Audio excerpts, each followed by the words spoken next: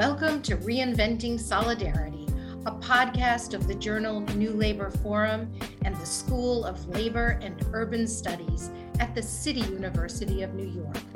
My name is Paula Finn, podcast host and editor of New Labor Forum. Reinventing Solidarity features scholars, activists, and artists on the front lines of movements for social and economic justice.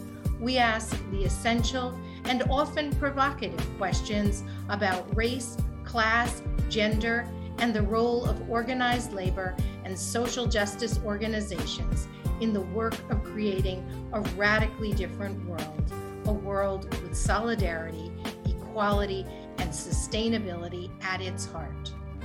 In this episode, journalist Laura Flanders speaks with Sean Sweeney, longtime New Labor Forum columnist and founding director of SLU's Trade Unions for Energy Democracy.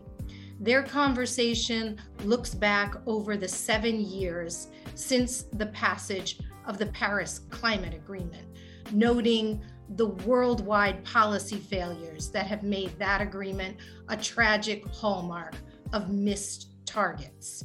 Sean, thanks for joining me today to introduce this episode and enabling us to take account of the massive new development in climate change policymaking, the new Inflation Reduction Act.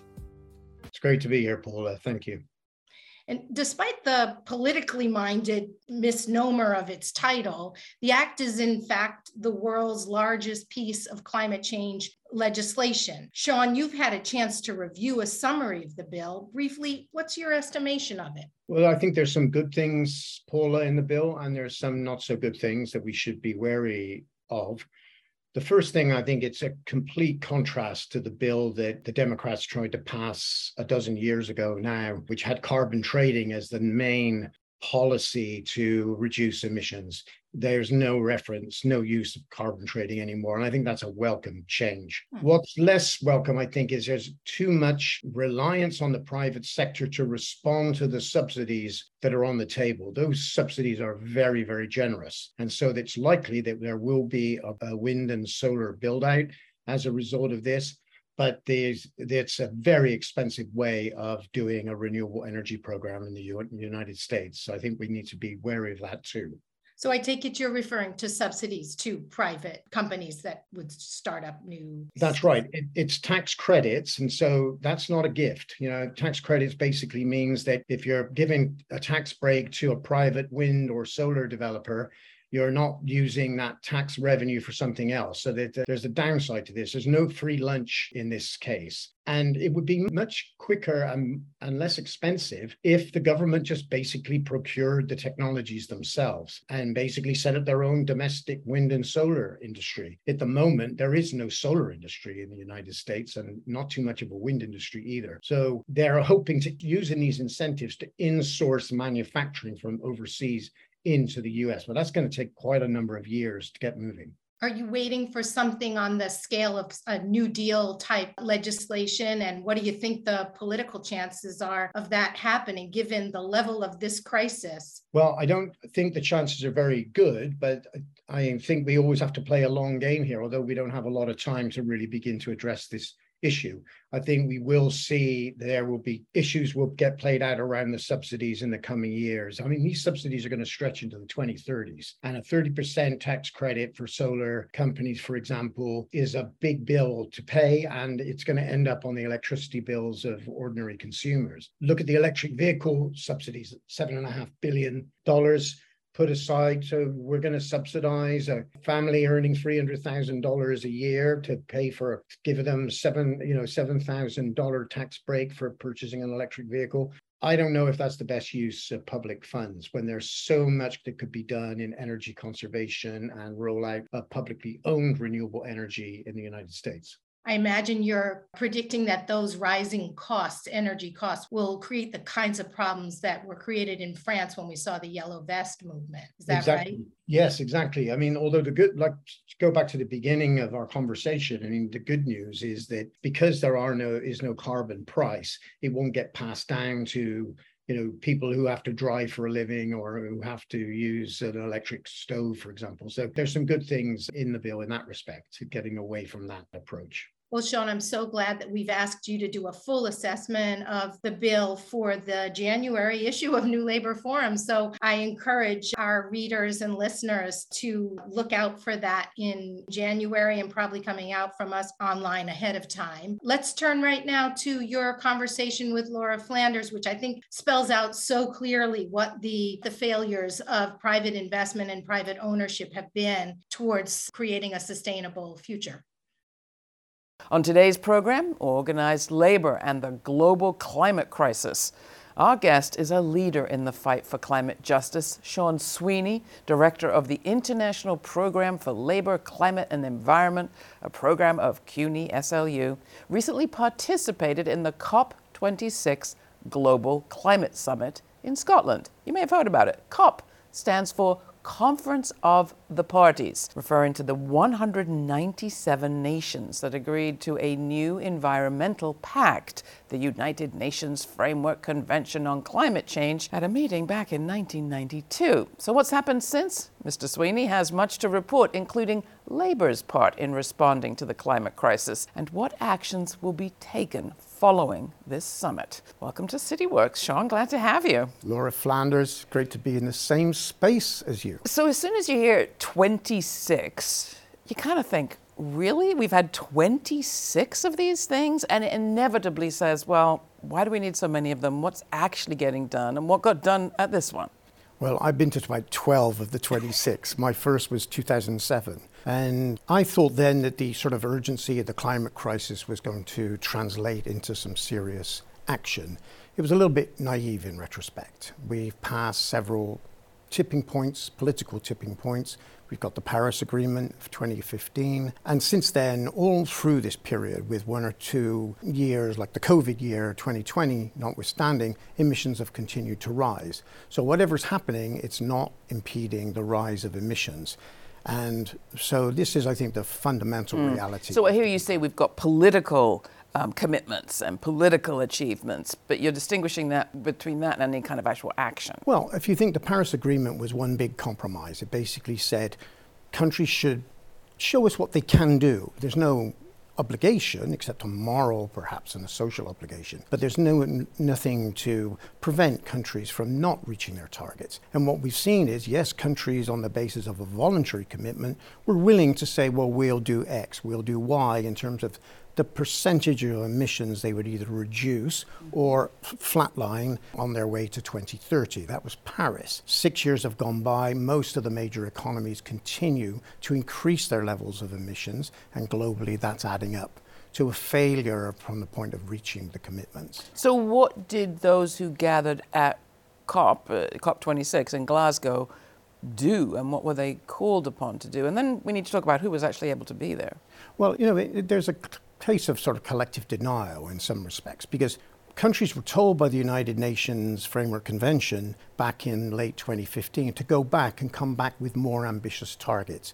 They basically tallied up what was called the nationally determined contributions in 2015 and said, even if all of these commitments are met, we're still going to raise emissions to 2030 and beyond, when we should be reducing emissions. So please come back 5 years from now with stronger targets. 5 years became 6 years because of COVID. Stronger targets were delivered, but it hasn't answered the fundamental question, is what is going to stop a repeat of the failure of the Paris targets being met? So countries, many of them, 150, have submitted more ambitious targets, including China, India, the United States. The major emitters have done so. Well, targets are all very well, but what about actually changing something? Well, this is where you get to the fundamentals of the dynamics of the system. It's easy to say, well, it's capitalism, stupid. It is. But how do you address the dynamics of growth and accumulation, which comes with a rise in energy use? Every year, energy use rises sort of on an average year between 2 and 3% a year. It's getting slightly more efficient, the use of the energy, but it doesn't stop the fact that there's more and more coal, oil and gas being burned every year. Year on year, it increases almost without exception. So that's what we've got to confront, and that's the major political task. Now, when they say it's capitalism, I mean, obviously it is, and when you think of capitalism, you think of private business, and well, it's hard for corporations, I mean, for governments perhaps to police corporations, but there is an awful lot that governments can do. And Joe Biden right now is tying some of his climate work to the purchases and procurement that federal, and I think he's hoping it'll be public agencies across the board, will adopt. And then, get all credit to him, he's also tying it to labor, unionization. What else can governments do? And just to underscore it, I mean, are there any countries around the world that are doing well, saying we're only going to buy electric cars for our sector, or we're only going to purchase from unionized plants that are green? Well, there's a couple of questions. I'll try to unpack them. I mean, the Biden commitment signifies a shift at the global level. It's not just in the United States. There's a sort of a recognition, without being explicitly stated, that the initial approach, which was to mobilize the private sector, to convince private investors that there was a big money to be made out of addressing the climate emergency, that was the biggest policy failure ever in world history, in my view. Well, it's not a failure to try or failure to be heard? It was an assumption that comes out of the whole, don't want to be overcomplicated about it, but the whole neoliberal agenda in the early 90s was the market can do nothing wrong and governments could do nothing right. So they said, well, look, what we'll do is we'll have incentives for low carbon solutions, and we'll have a tax on carbon emissions. So those two, one was called a stick, the tax, or a carbon price is a tax essentially, and the carrot was incentives for renewable energy, battery storage, etc.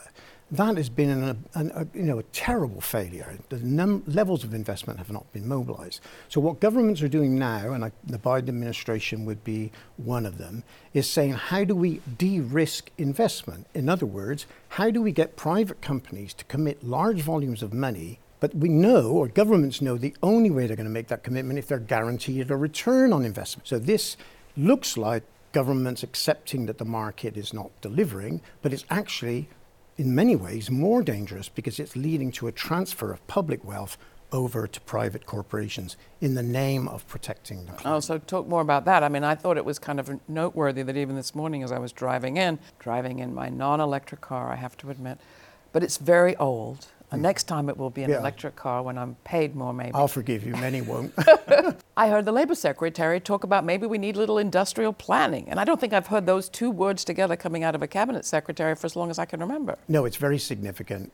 I think honest people, regardless of their ideology perhaps, must look at the climate crisis and say, what we've done for the last 30 years it's not a problem of lack of political will or lack of ambition. It's a policy problem that we rely on private investment and the profit motive. That, when you take that out of the equation, it actually opens the door for real planning, which doesn't exist under the sort of late capitalist reality of quick returns and press releases and trips to Mars. So even just to unpack it, it's super basic, but if we want to have fewer emissions 10 years from now, there are things we need to do now, and government can play a role in setting us on that course, and not just asking people to follow it, but partnering them in following it and incentivizing them by agreeing to buy stuff, to pay for stuff. That's right. Right? Well, one of the good things about the Green New Deal narrative is it actually asks us to look back in history and say, what was it about the New Deal that was so successful? One of it was the Rural Electrification Administration. It electrified Middle America, and it was such a huge success that it became replicated all over the world. If it wasn't for public energy, suspending the profit motive, the world would be in darkness, or large parts of the global south and many parts of the global north maybe would be in darkness. So this approach, which is government intervention, planning, mobilizing technologies, yes, you can procure from private suppliers, but you don't have to purchase, don't have to enter into a 30-year contract buying electricity from a renewable energy company. That's not the way to go. Buy a windmill, buy some solar panels, sure. But that means the government, that becomes public assets that then generate clean energy. It's not as simple as that, but that's the fundamental, I think, point that needs to be And we're not quite there yet. We're still buying, not building. Well, at the moment, you'll see that there's still a faith in the idea that private renewable energy companies, for example, will make their money, will invest if they can make money on the sale of electricity. But that is, there's a lot of complicated pieces to this. But the problem with that is you have to have a situation where electricity markets are not volatile. In other words, they need to know what they're going to get. Otherwise, they're not going to commit hundreds of millions, if not trillions of dollars in principle to the energy transition. Now, you wrote a paper about much of this in which you actually point quite a scary finger at the renewable energy companies and say that they are playing a role turning workers against action on climate change. Can you talk about that? Well, first of all, they didn't create the system, they didn't create the rules, but they are protecting their own intellectual property. Only 4 or 5 countries produce most of the wind turbine generators and the blades. Only 2 or 3 countries totally dominate the solar market, and they don't want to keep it that way. So if someone comes along and says, oh, well, I just came back from Cape Town in South Africa, South African government or the unions, which is their position at the moment, says, well, we'd like to develop a solar industry here or a wind industry here in South Africa.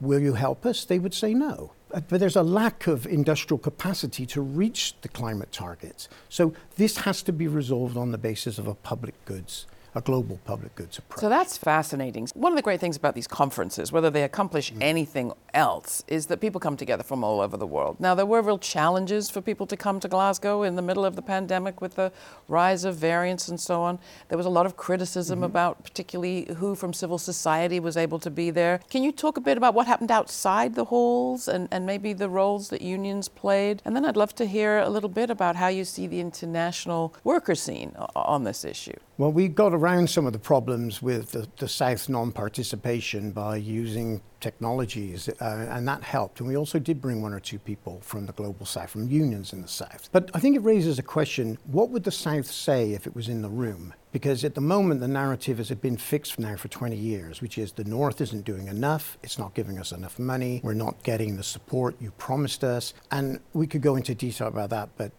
it's time consuming. What unions, I think, are trying to do in this is they realize that the decarbonization is a top priority.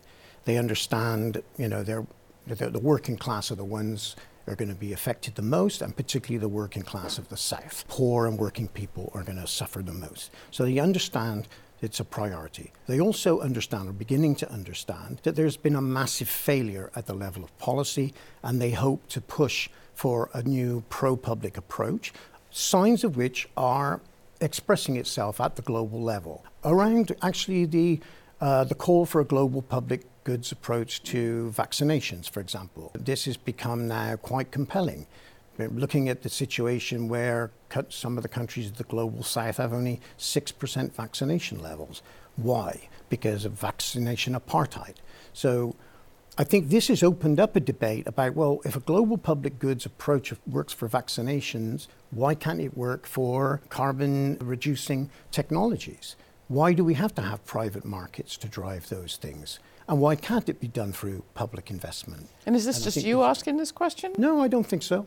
I think many years ago, almost a decade ago, with the project we have at SLU, Trade Unions for Energy Democracy, we started advocating for control over public energy, reclaiming control over energy in order to drive a planned transition to a low carbon future. It was considered mission impossible then. It's not considered mission impossible now. And so there is growing support for this approach. And that's what we were doing in Glasgow. We were advocating alongside the Scottish Trade Union Congress and other unions, the French energy unions in FNME, CGT, and a bunch of other unions are rallying around a public energy pathway. And we adopted a program called the Trade Union Program for a Public Low Carbon Energy Future, which has got a lot of unions signed on already. And it's a step in the right direction. But I wonder, as you talk about international unions, and they often have that word international in the name, it's not always clear what's international about them. There has been action by union members during this pandemic of various kinds, including nurses staying away from work, teachers, the same thing, using the power of their labor, of course, as essential workers, and also the power of withholding that labor to make a point about safety and necessity and community well-being. Is that on the horizon around energy? Is it possible that we would see concerted, and I guess it really would have to be large-scale energy worker resistance, as it were? And where would that happen if what we're trying to do is expand a sector and we've still got an awful lot of union members who think their jobs are attached to carbon? I think as a standalone issue, as massive as it is, climate change is not going to mobilize millions of workers to take action. But we can connect a climate protection public approach to the struggles that are taking place. Let's take 3 years ago, the Yellow Vests uprising in France. This was ostensibly because drivers of taxis and trucks and buses didn't want to pay the additional charge on diesel fuel, which was presented to them as a pollution tax. Now, the demands that came out of that struggle are very interesting. Reclaiming the power sector to public ownership, because it's been partially privatized in France. And in the last year, the French energy unions have mobilized a public campaign to stop the breakup of the national energy company, EDF. And they've been successful until now. Macron has postponed the decision until after the election, which of course he hopes to win.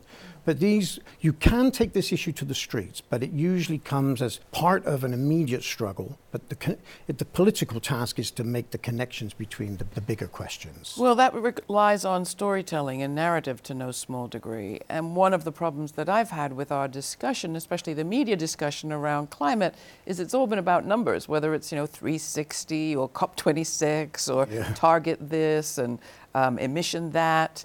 But it really does come down to people and public health. I mean, we're sitting just blocks from the South Bronx, which, because of emissions and decisions about where to route truck traffic, has some of the highest asthma rates and COVID rates in the country.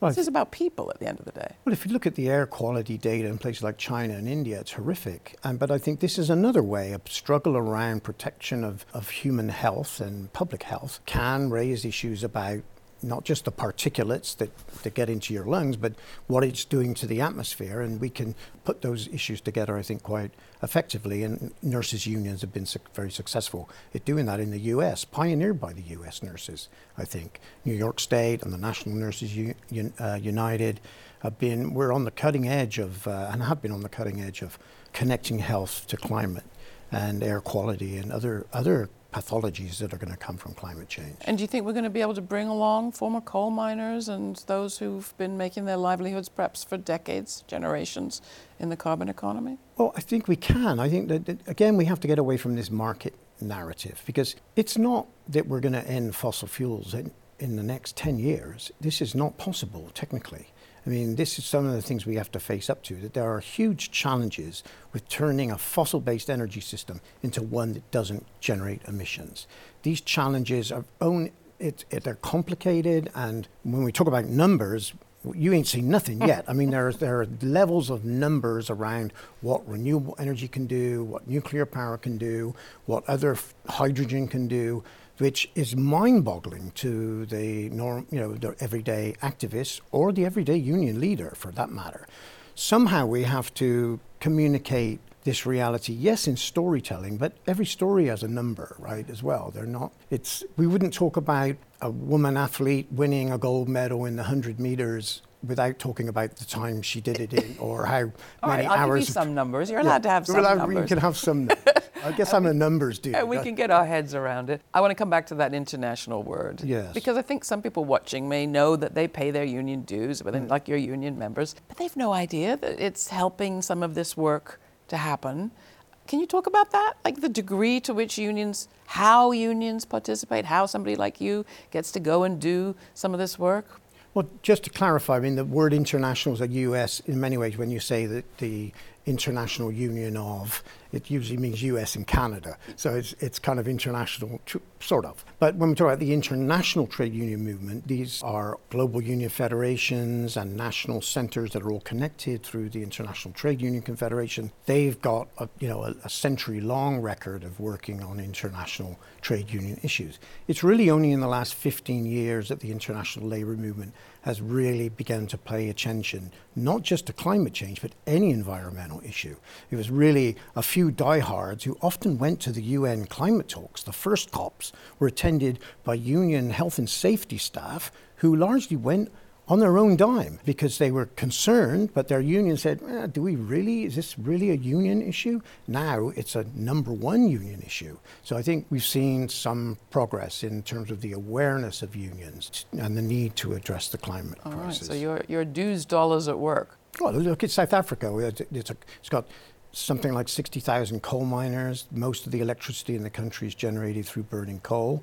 How do you pitch that to those workers? And this is in a country where a job is really a precious thing, with 40%, more than 40% unemployment now, and amongst Africans it's much, much higher. But you can, because first of all, the coal generation in South Africa it's going to have to be phased down through a plan, and that plan is going to be a 20-year proposition, not a 5-year proposition.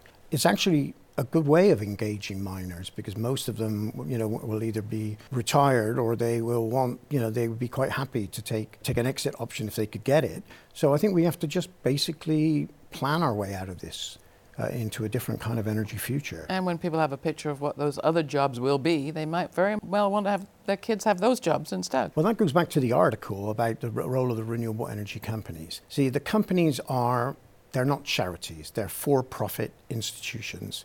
And that has to change. We could generate jobs, not just in renewable energy, but all forms of different low carbon energy systems, also energy conservation, public transportation, changing our food and agricultural systems, our built environment. All of this is a 30, 40-year project that could generate a lot of meaningful work. But if someone's trying to make a load of money out of hiring people to do that work, it becomes much more complicated, and that explains why we're not reaching the climate targets. It's the profit motive. And they don't just want to make a lot of money, they want to make a lot of money fast. They want Sean, it locked in. It's great to talk to you. Thanks so much for coming in. Issues like those raised in today's podcast are taken up in classroom discussions at the School of Labor and Urban Studies, where our preeminent faculty and engaged and diverse student body grapple with the most pressing challenges confronting organized labor and working class communities. For more information about the school, visit slu.cuny.edu. To learn more about the podcast and listen to other episodes, visit slu.cuny.edu/podcast. To subscribe to New Labor Forum and/or sign up for our free monthly newsletter, visit newlaborforum.cuny.edu.